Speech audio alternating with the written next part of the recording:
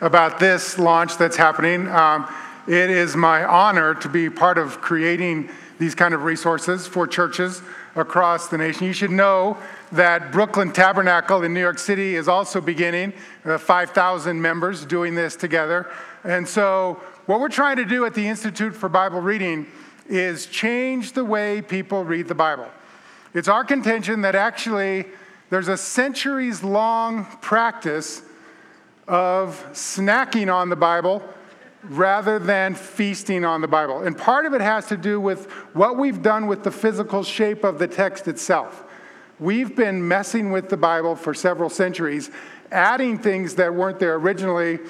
And so now that we're getting back to a more organic or natural form of the Bible, we think it's easier for people to start feasting. And that way the Bible can be the force in the world that God always intended for it to be.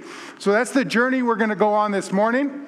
I'm going to tell you a little bit about the history of the Bible as a book, and then invite you to a way to ongoing feasting in the Bible so that you can live the story of the Bible from this point on. But let's begin with the word of prayer.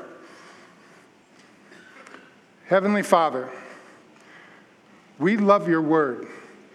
We do believe that it's a gift to us, that you gave it to us for a purpose, that you shared your wisdom, your story of yourself and the world, what you're doing in the world to bring it to the place that you want it to be, what you're doing in our lives to bring us to where you want us to be, that all of this comes to us from the Bible. The Bible is where we learn the story of Jesus. It's where we learn the story that Jesus was born into. It's where we read about the outpouring of the Spirit, and we know that all of that is happening to us as well. We are followers of Jesus. We also have had the Spirit poured out on us in order that we can be your people in the world. But we also know that to do that well, we can't just say we love the Bible. We have to begin feasting on the Bible regularly so that it can be the food that our souls need to know who you are and what we're supposed to be doing in the world. May we be once again people of the book, as we used to be known. We pray this in Jesus' name, who is our brother and our King.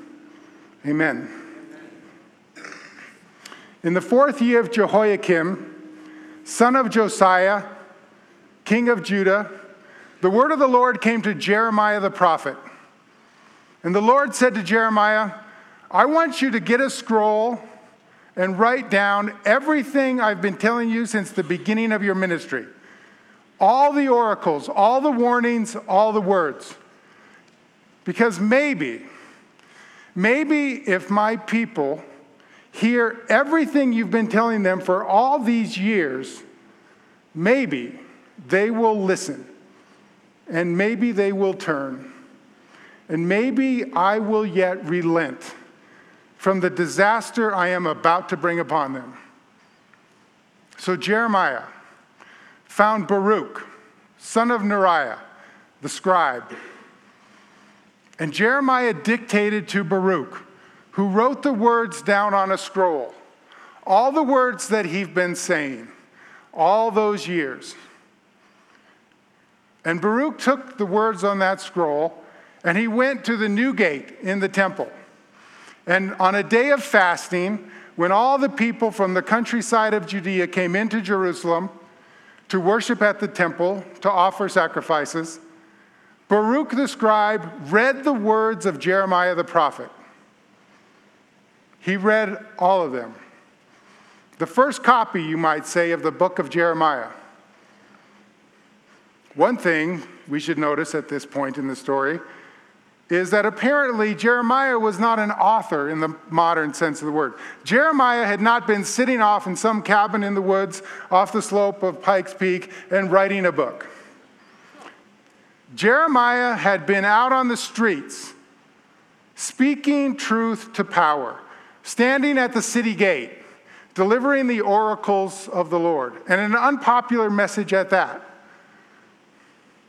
Jeremiah had been orally delivering the messages to the king and to his nobles, to the people. He hadn't written a single word. It's interesting. The Bible became a book over time. And the Bible was subject to everything that anything in the real world is subject to.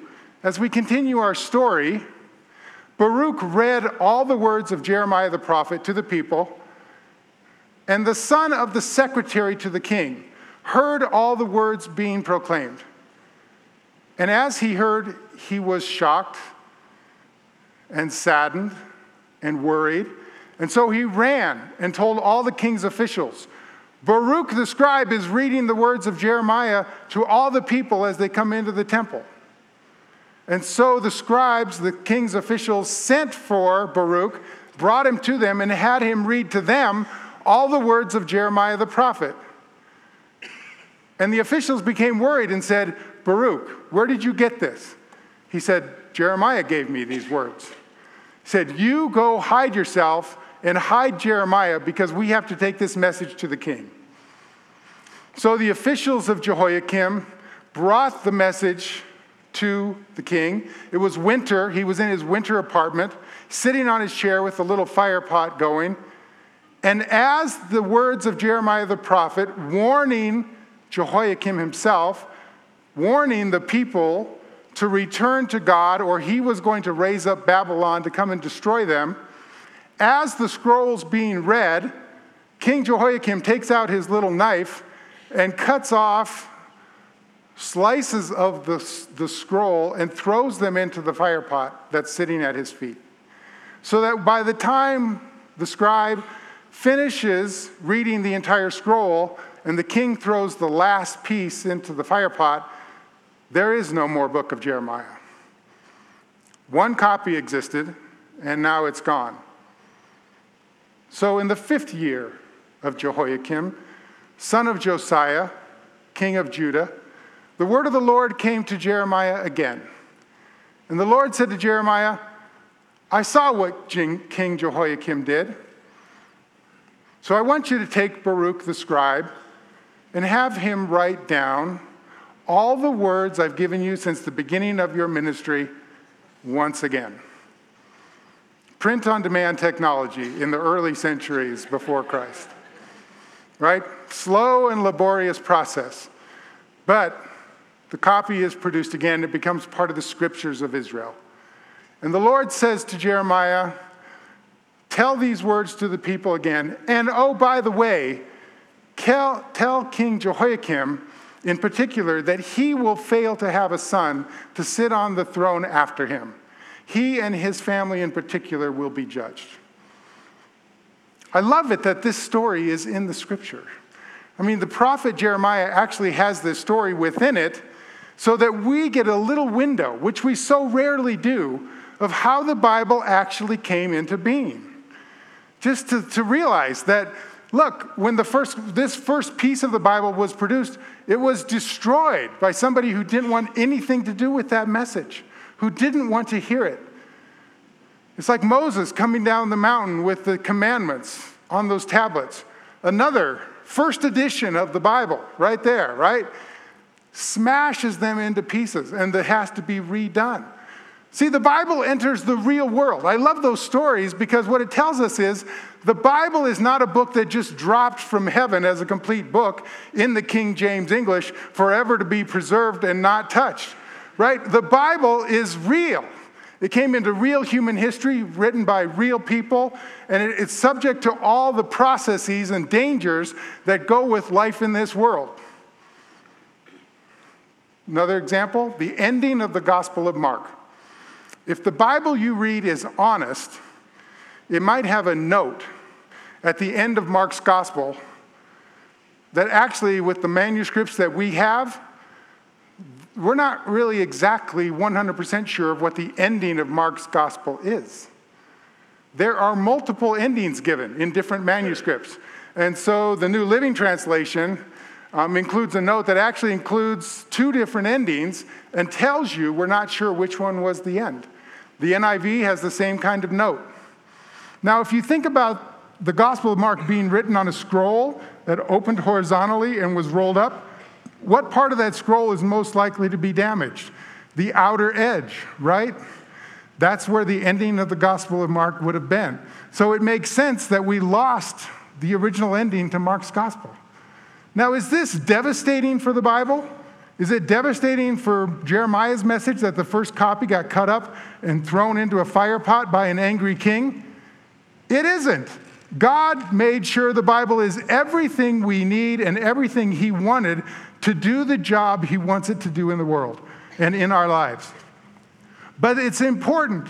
It's important for us to realize that the Bible is a human book written by real people in real human history as much as it's a divine book. We always talk about the Bible as the Word of God, and it surely is. It's inspired and infused by His Spirit to do things in the world. But it's important to remember it's also a human book written by real human people. Paul wrote letters. Paul got angry. He got angry when he wrote letters. Right? One of the things we notice in the letter to the Galatians is that one of the standard parts of an ancient letter was omitted. It was common in the Roman Empire when you wrote a letter for it to have 3 parts. You would name who's writing, you would name who the recipients are, and then you always included words of gracious greeting and even thanksgiving for your audience before you got into the body of your letter. Why is this a big deal? Because Paul was so mad at the Galatians. He's so angry after he names himself and his audience, the recipients, he skips the words of blessing and thanksgiving. It goes right into his angry diatribe because they're forgetting what the gospel itself is. And if you see a Bible that shows the 3 parts of an ancient letter, the omission of that Thanksgiving part is glaring to you, and it would have been shameful to be in the audience and say, this is a letter from Paul. He didn't even say the standard word of thanksgiving for us. That's how angry he is with us. So Paul's message is heightened by the form of the letter that we see him write. And this is true across the Bible. One of the messages I want you to get today is that the Bible is a real book for real people in the real world. And that's the way God intended it to be. Just like our doctrine of Jesus himself, it's not enough to say Jesus was God. Jesus had to be fully human to play his part in the story that God wanted him to play. So the divinity and the humanity together, that's the way it is with the Bible. The Spirit of God inspiring and incorporating, infusing the Bible itself, but real human people in real human situations with everything that means. That means the Bible is a book for the real world. It's not a book for just holy people who want to sit in holy places and just be separate from the world. It's a book for the real world. So the whole Bible came together this way. It was oral before it was written.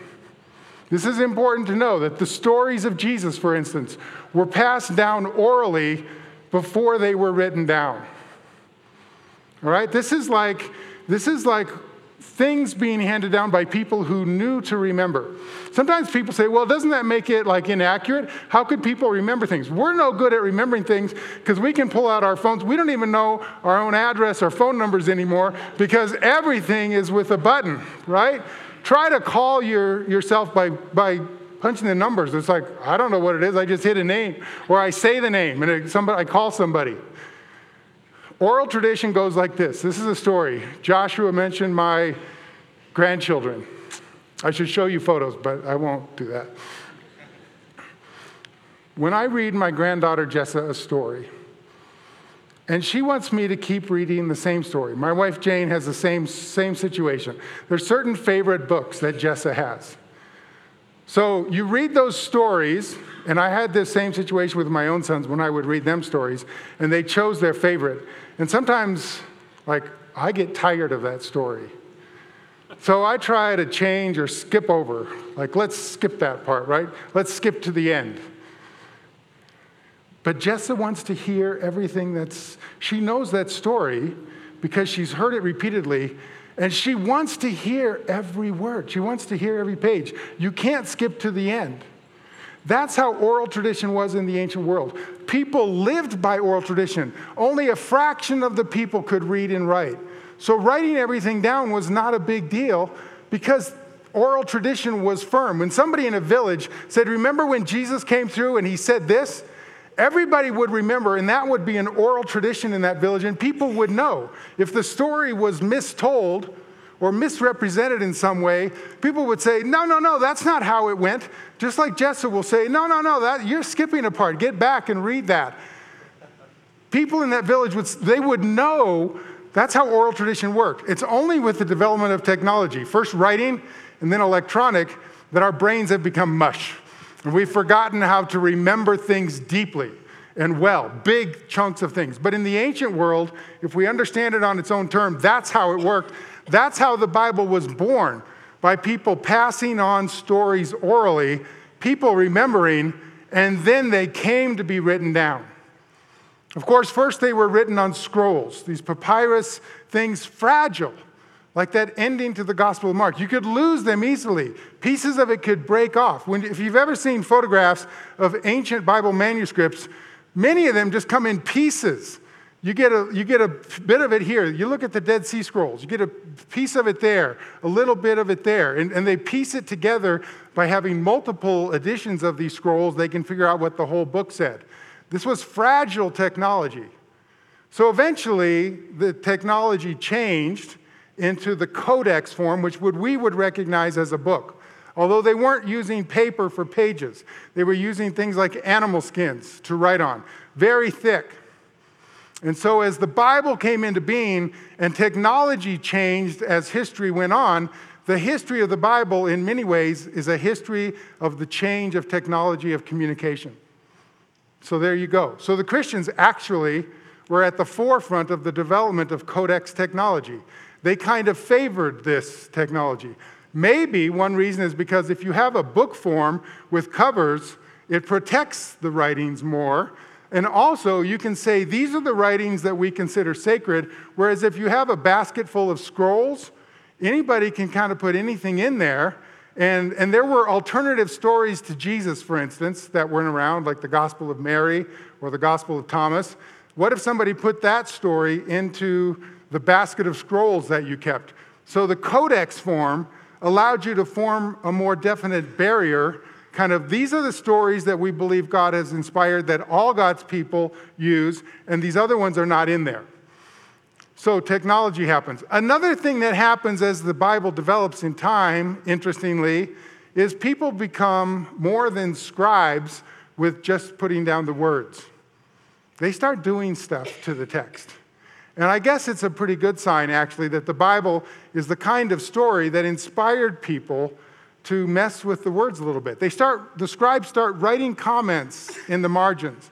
They start highlighting certain words more than other words. They kind of wrote the name of Jesus sometimes in different color ink, for instance, to highlight it on the page. So cool stuff, right? And as long as the comments, for instance, stay outside the text and are written in the margin, everybody knows what's the sacred text and what's somebody's commentary on the text. That's cool. But the thing that happens is we started adding more and more and more and more until eventually it got hard to see the original Bible for what it was. In the 13th century, we added chapter numbers, at least the chapter number system we know today. So think about that for a minute. Just think of a Bible text without chapters or verses, which came even later, that the church had a Bible without that for 1,200 years. What? How do you use a Bible without chapters and verses for 1,200 years? It's unusable, right? What can you do with a Bible like that? Well, you could read it. You could feast on the whole thing. Maybe you won't be so tempted to take a verse out of context if you can't find the verse, right? So, 13th century, chapter numbers come in, the system that we knew. And actually, at the time, there were competing versions of chapter numbers. Some of them were broken down differently. One version has Matthew with 68 chapters, right? Instead of our 28. So finally, this one version that we know got settled on is kind of the standard system of chapter numbers. It wasn't until 300 years later that the first person put verse numbers in the Bible. This is now the 16th century. What? 1,500 years the church had a Bible without verses? That's amazing. So this strange historical moment happened in the 16th century. 100 years earlier, the printing press had been developed. It's a game changer for the Bible. Think about that. Before that, anybody who had a Bible had a handwritten Bible, right? So anybody who had any kind of Bible, and oftentimes it would be a book of Psalms or a gospel book and not the whole Bible. It was hard to fit the whole Bible into a single volume. They would be massive because the technology, again, is ancient, not modern paper. So people don't have access to the Bible. Hardly anybody has a copy for themselves. So the only way for 1,500 years the church experienced the Bible was by some kind of gathering in community. They couldn't go home and do their private quiet time. I apologize to any navigators in the room. Right? I mean, people couldn't even do that program. They couldn't go through their private devotions. If they're going to have any Bible in their life, it has to be going to church. Many of them can't read. They're listening. These gospel troops would go around and present Bible stories by acting them out in villages in the Middle Ages. People are getting Bible in various ways, but they're not going home and reading their Bible because there wasn't one. But then the printing press happens and they start mass producing Bibles for the very first time. So what else happened in this historical moment? Vernacular Bible translations start happening. Luther translates the Bible into German. English translations are coming to birth. Italian Bible translations. So we're starting to get Bibles in the language of the people, not just in the Latin, and not just for the clergy of the Roman Catholic Church, the language of the people.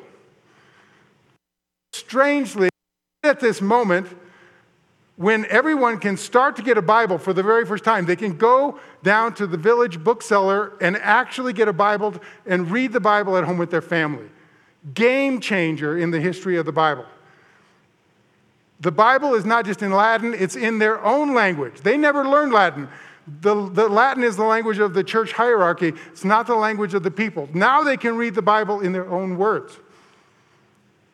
But the Bible they're getting for this very first time, because it's happening at the same moment, is a chapter and verse Bible. And not only that, those very first chapter and verse Bibles, every single verse was turned into a separate paragraph. So those numbers, even if they came in the middle of a sentence, that sentence was set apart, indented, numbered, so it looks for all the world like a standalone spiritual statement meant to be a little piece of truth from God. And the form of the Bible actually is encouraging you to read out of context. It's not encouraging you to read whole books. It's not encouraging you to feast. It doesn't allow you to see that there's poetry in the Bible, that there are stories in the Bible, that there are proverbs in the Bible and wisdom books and letters and apocalypses, all these different literary forms that God inspired the Bible to be are obliterated when we have 2 columns, indented verses, and chapter and verse Bibles. But those are the first modern Bibles that everybody could get their hands on. So what happened is, ever since the 16th century, we've developed ways of using the Bible that are not based on feasting. They're based on snacking on what Philip Yancey calls Scripture McNuggets. Right? He says we've developed an entire culture of Scripture McNuggets and believing that they're nutritional and they're just as good as a full meal. He says they're McNuggets. He's like, that's God. If God had wanted that, wanted the Bible to be that, he could have given us that. But why did God give us songs? When I see song lyrics on a page, my brain is immediately tuned into reading that differently than reading an instructional letter. I expect poetry to use certain kinds of language and to do certain kinds of things. Poetry does some things more powerfully than an instructional letter can do. But an instructional letter can make distinction and be more clarifying in teaching things. Poetry uses the powerful language of metaphor and imagery that can move me emotionally. God uses that in the Psalms. These are song lyrics. They're the songbook of ancient Israel. Little wisdom proverbs, something I can read and get a little bit of reality taught to me by this little wisdom, punchy little pithy saying. Right? The stories of Jesus. Why do we have 4 gospels? If we never sit down and read a whole gospel, right? If we're always jumping around day by day in our daily devotionals, always a little piece here, a verse from Luke, then something from Philippians, and we're jumping around. Why do we have 4 gospels? I'll never understand the differences between the 4 gospels if I don't sit down and read a whole gospel. Matthew is doing something very different from Mark and Luke and John. But this is invisible to me if I never read whole books. I can do all things through Christ who strengthens me. Where is that found? It's found in Philippians. If I don't read Paul's letter to the Philippians and realize he's writing from jail, and that really a better translation would be, I can do all this through God, through Christ who strengthens me. Well, what is this? I have to read the paragraph. I have to understand, what is Paul saying to this church in the midst of his deprivation, right? It doesn't mean Paul is winning at life. He's sitting in a prison cell in Rome. He's not winning at life. He's a loser, right? He's losing the way Jesus lost, because that's the cruciform way of life that God's teaching us. So when he says, I can do all things or all of this, he's talking about the strength that carries him through all his struggles, not that there won't be any struggles, or that he's going to win football games, which is also how we use that phrase. All right? Reading in context is the thing. Reading in context is so often not done the way we use the Bible. It's time for us to undo the Bible paradigms that have been in place now ever since the early Reformation period. For centuries, we've been fine-tuning this way of using the Bible in little pieces. It's time for us to get back to reading the books that God inspired. So as we go back, and the thing with this is, this form of the Bible is actually closer to the way this Bible originally was given. So we have to have a distinction, which as Protestants we would do, a very good and clear distinction between tradition and Scripture. And we need to realize that much of what we find in our modern reference Bible, which was built for referencing, not for reading, right? A book that looks like a dictionary will be used like a dictionary.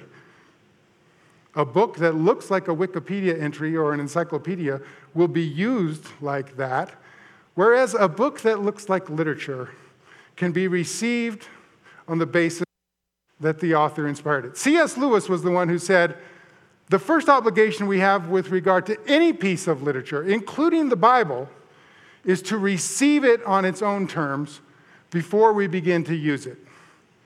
How often do we come to the Bible and say, look, I have my agenda, right? I have my life. My life needs this kind of help. So I'm looking for this today. I want to do research on this topic. So I'm coming to the Bible with my agenda already in place, looking for what I'm looking for, doing what I want to do because I'm me and I know what I need. C.S. Lewis says, no. He says, that's not how you approach a piece of literature. The first thing you do is you humbly receive it. You clear your mind of your own agenda. If you want to be a virtuous reader, a good reader, you put yourself back and you just say, let me read the whole thing. Let me read what this author is trying to say and receive it. And yes, eventually, we can use that for something, right? We don't have to stay in that mode, but it's where we have to start. It's okay to do topical studies on the Bible, jumping around looking for what the Bible says on this topic across many different books.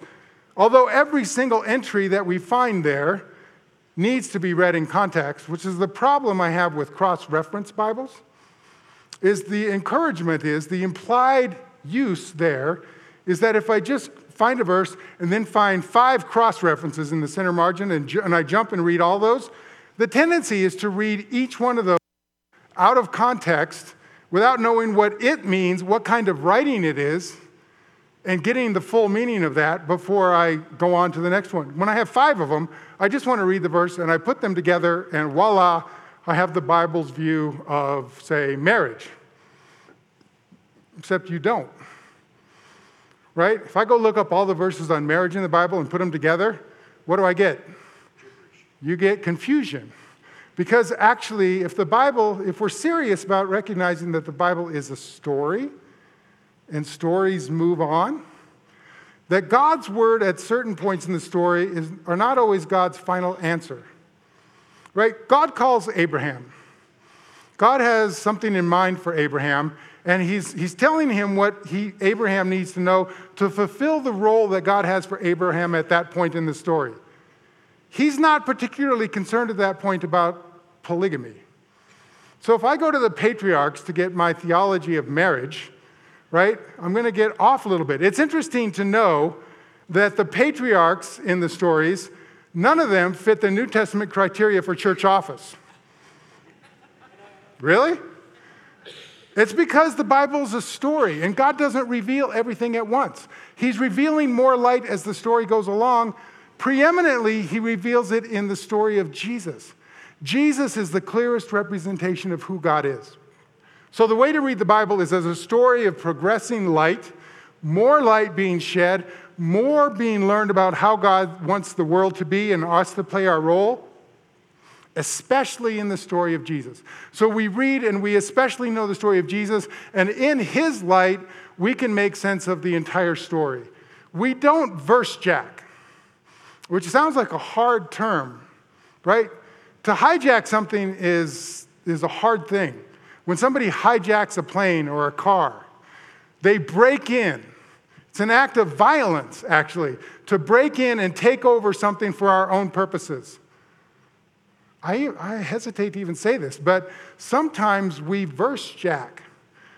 We break into the Bible, grab something, and take it out for our own purposes, out of its context and original meaning.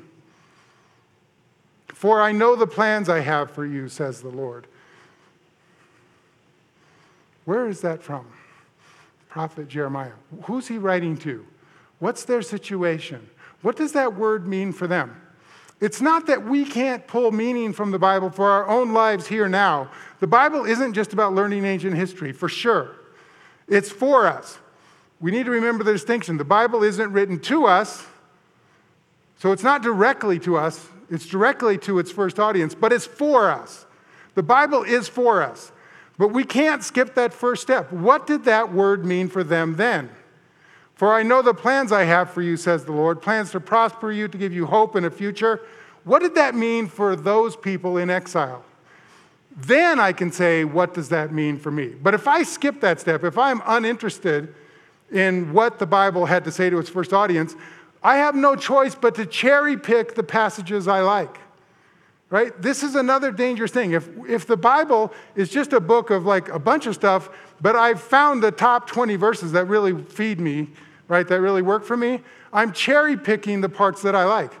That's a filter that's saying, I don't want to hear that, so I'm not going to pick that verse. I'll stick with these positive, encouraging verses because those are the ones I like. What about all those verses on correction and punishment? Are none of those for us? That was because the only people who needed correction were ancient Israel people, right? How come nobody ever picks Deuteronomy 28:29? It's always Jeremiah 29:11. Deuteronomy 28:29 says, "For you will be unsuccessful in everything you do. You will be harassed and robbed with no one to rescue you." Right? How do I know that verse isn't for me, but Jeremiah 29:11 is for me?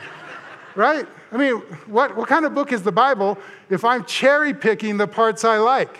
Is that the whole counsel of God? It isn't. Now, I'm not saying the takeaway is, today you will be unsuccessful in everything you do. Go out with that word ringing in your ears. But we need to know, why is that in there? If it's no good to us, why is that in the Bible? We need to say, well, what is that blessing and curses section of Deuteronomy all about? What does that mean for the people of God then? What does that mean for the people of God now? If I don't read the Bible in context and read whole books, I can't really receive the Bible that God has for us, that he gave us. The church has to start feasting on whole books. So this modern reference edition has kind of had its day. And what's exciting to me, as a Bible publisher, someone who's working on Bible engagement programs, is that almost every major translation is coming out in a reader's edition. No matter what translation you like, the ESV, the NIV, the NLT, the King James, the New King James, the New Christian Standard Bible, all of them are coming out in reader's editions, no chapters, no verses, single column, so you can just read. We can feast on the Bible once again. It's really reversing a 500-year-old publishing trend in the Bible world. It's an amazing thing that's happening.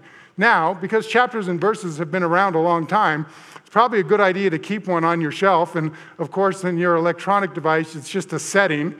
So that's kind of sweet. You can turn them on or off, right? But when we're feasting on the Bible, we don't need the numbers. Just read it. Don't overanalyze every little bit. Just read it. Take it in. Learn the whole story. Learn how it works. And besides, there's this little uncomfortable fact that many of the chapter and verse breaks are in the wrong places. Right? I mean, like the very first one is in the wrong place. What's up with that? There's 2 creation stories. Genesis 2 comes 4 lines off of where the first creation story ends. Like, really? Are you reading while you're putting these numbers in there? Because that whole first creation story ends 5 verses after you put that chapter break. We always talk about Isaiah 53 being a thing. This servant song of Jesus, who will be the suffering servant, the Messiah. But Isaiah 53 isn't really a thing. That oracle begins halfway in Isaiah 52. So if we're reading by chapters, we're oftentimes reading the wrong places for the breaks that are naturally within the text. So get yourself a reading Bible. Read from it regularly. Use the reference Bible for referencing when you need to, for sure. It's very helpful. It's hard to find things. That's why those numbers were put in there in the first place. You can find the precise thing you need very quickly. It's useful.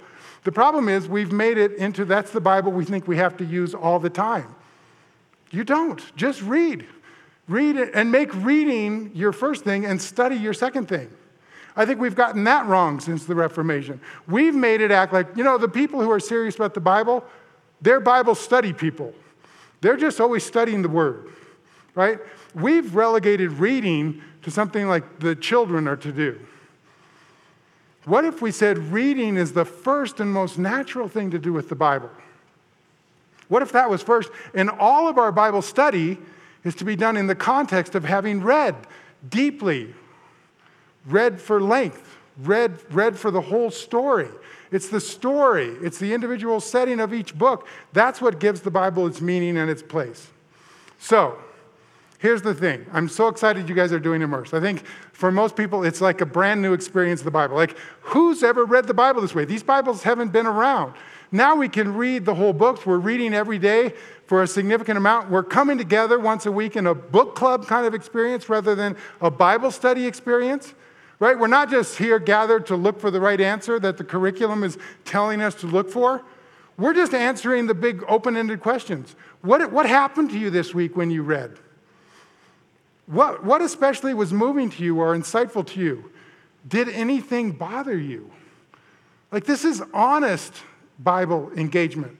Really digging into the Bible the way God gave it to us. And so the Bible can become the force that God meant for it to be in our lives. And that's really the end game. Like, why did God give us the Bible anyway? Like, what's the whole deal with the Bible? In scholarly language, they call it a speech act. That is when you say words, but they do something in the world, right? We need to think of the Bible as God's speech act.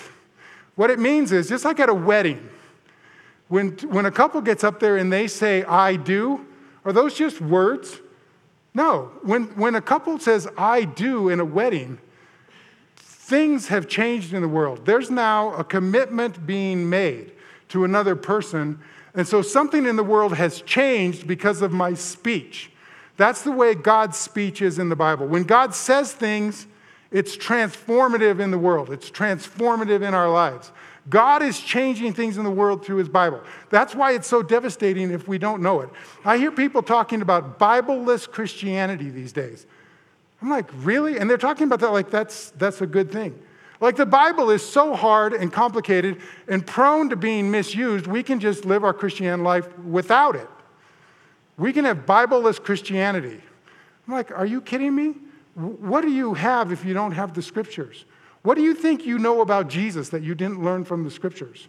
What do you think you know about what God's doing in the world? The whole thing, it's not that we worship the Bible, we worship God. But God chose to reveal himself through these words, and they're sacred and powerful. They do things in the world. They're God's speech act. So if we want the Bible to be the speech act that God always meant for it to be, we have to do our part to receive it. Because remarkably, because we're human beings, God has given us the power to harm that mission of the Bible if we choose to. The Bible doesn't sit here and magically just, transport itself into my mind, right? It's not Vulcan. The Bible has to be used. It has to be read and engaged on its own terms for it to have the effect that God wants it to have in the world. It's a partnership between God and us. If we misuse the Bible, we hurt God's mission for the Bible in the world. If we accept the Bible on its own terms, the way God gave it to us, and we're just immersed in the Bible, we marinate in the Bible, then we know how to live its story. And let me close with this. This is how we end up using the Bible to be the people that God wants us to be. So I said we feast on books. So the new regular practice for Christians who are serious about the Bible is not just to engage in Bible study, but to regularly be feasting on whole books. Some of them you can read easily in one setting, right? Philemon, Ruth, the letter to the Philippians, they take minutes to read. Some of them are bigger, so you don't have to read the whole book in one sitting, but you should be regularly working your way through whole books. Whole books are the foundational, inspired, original units of the Bible. So you read whole books. But the Bible isn't just a collection of these books. The books come together to tell the story of God and the world, especially the story centered in Jesus. So we learn to read the Bible as this story. And then there's this. It's an unfinished story. So it's not like reading about ancient Rome, right? We're not just historians. We're just interested in the story of ancient Israel for whatever, it's just our thing. We like that. No, it's because the Bible is inviting us into exactly the same story that it tells. And that story isn't finished. The story ends with the churches at the end of the first century, but the ending of the story hasn't happened yet. We live in that unfinished space at the end of the story of the Bible. That's where we live. That's our story. If we don't think we're living that story, what story do we think we're living? Where did we get our story from? Everybody lives their life according to some story. What story do you think you're living? We are living the unfinished story of the Scriptures. So the thing to do with the Bible is, if we think of the Bible as a script, what we do is we immerse ourselves deeply in this script, not because we can find our lines for the day in there, right? These aren't our lines. These are the lines of God's ancient people.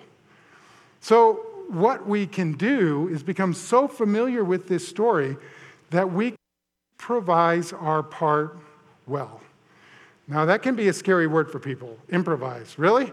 I like it better to have an answer book Bible, where whatever question I have, I just look up the right answer and that settles it, right? I don't have to think about it because God said it, I do it, that settles it.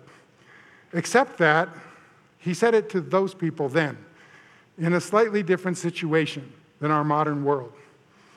When my father was dying a couple years ago, and there was medical technology involved, there's a question that comes up. How much medical intervention do you pursue on someone who is clearly dying, right? Can you artificially keep them alive for a long time? Yes.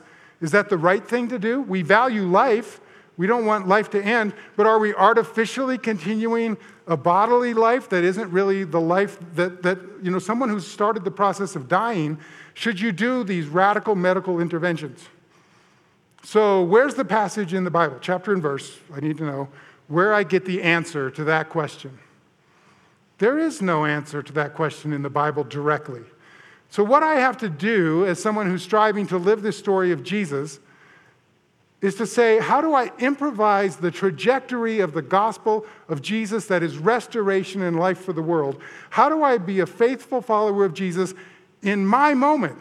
We live at a different time, but it's the same story we're living. So what does the gospel look like in this world today?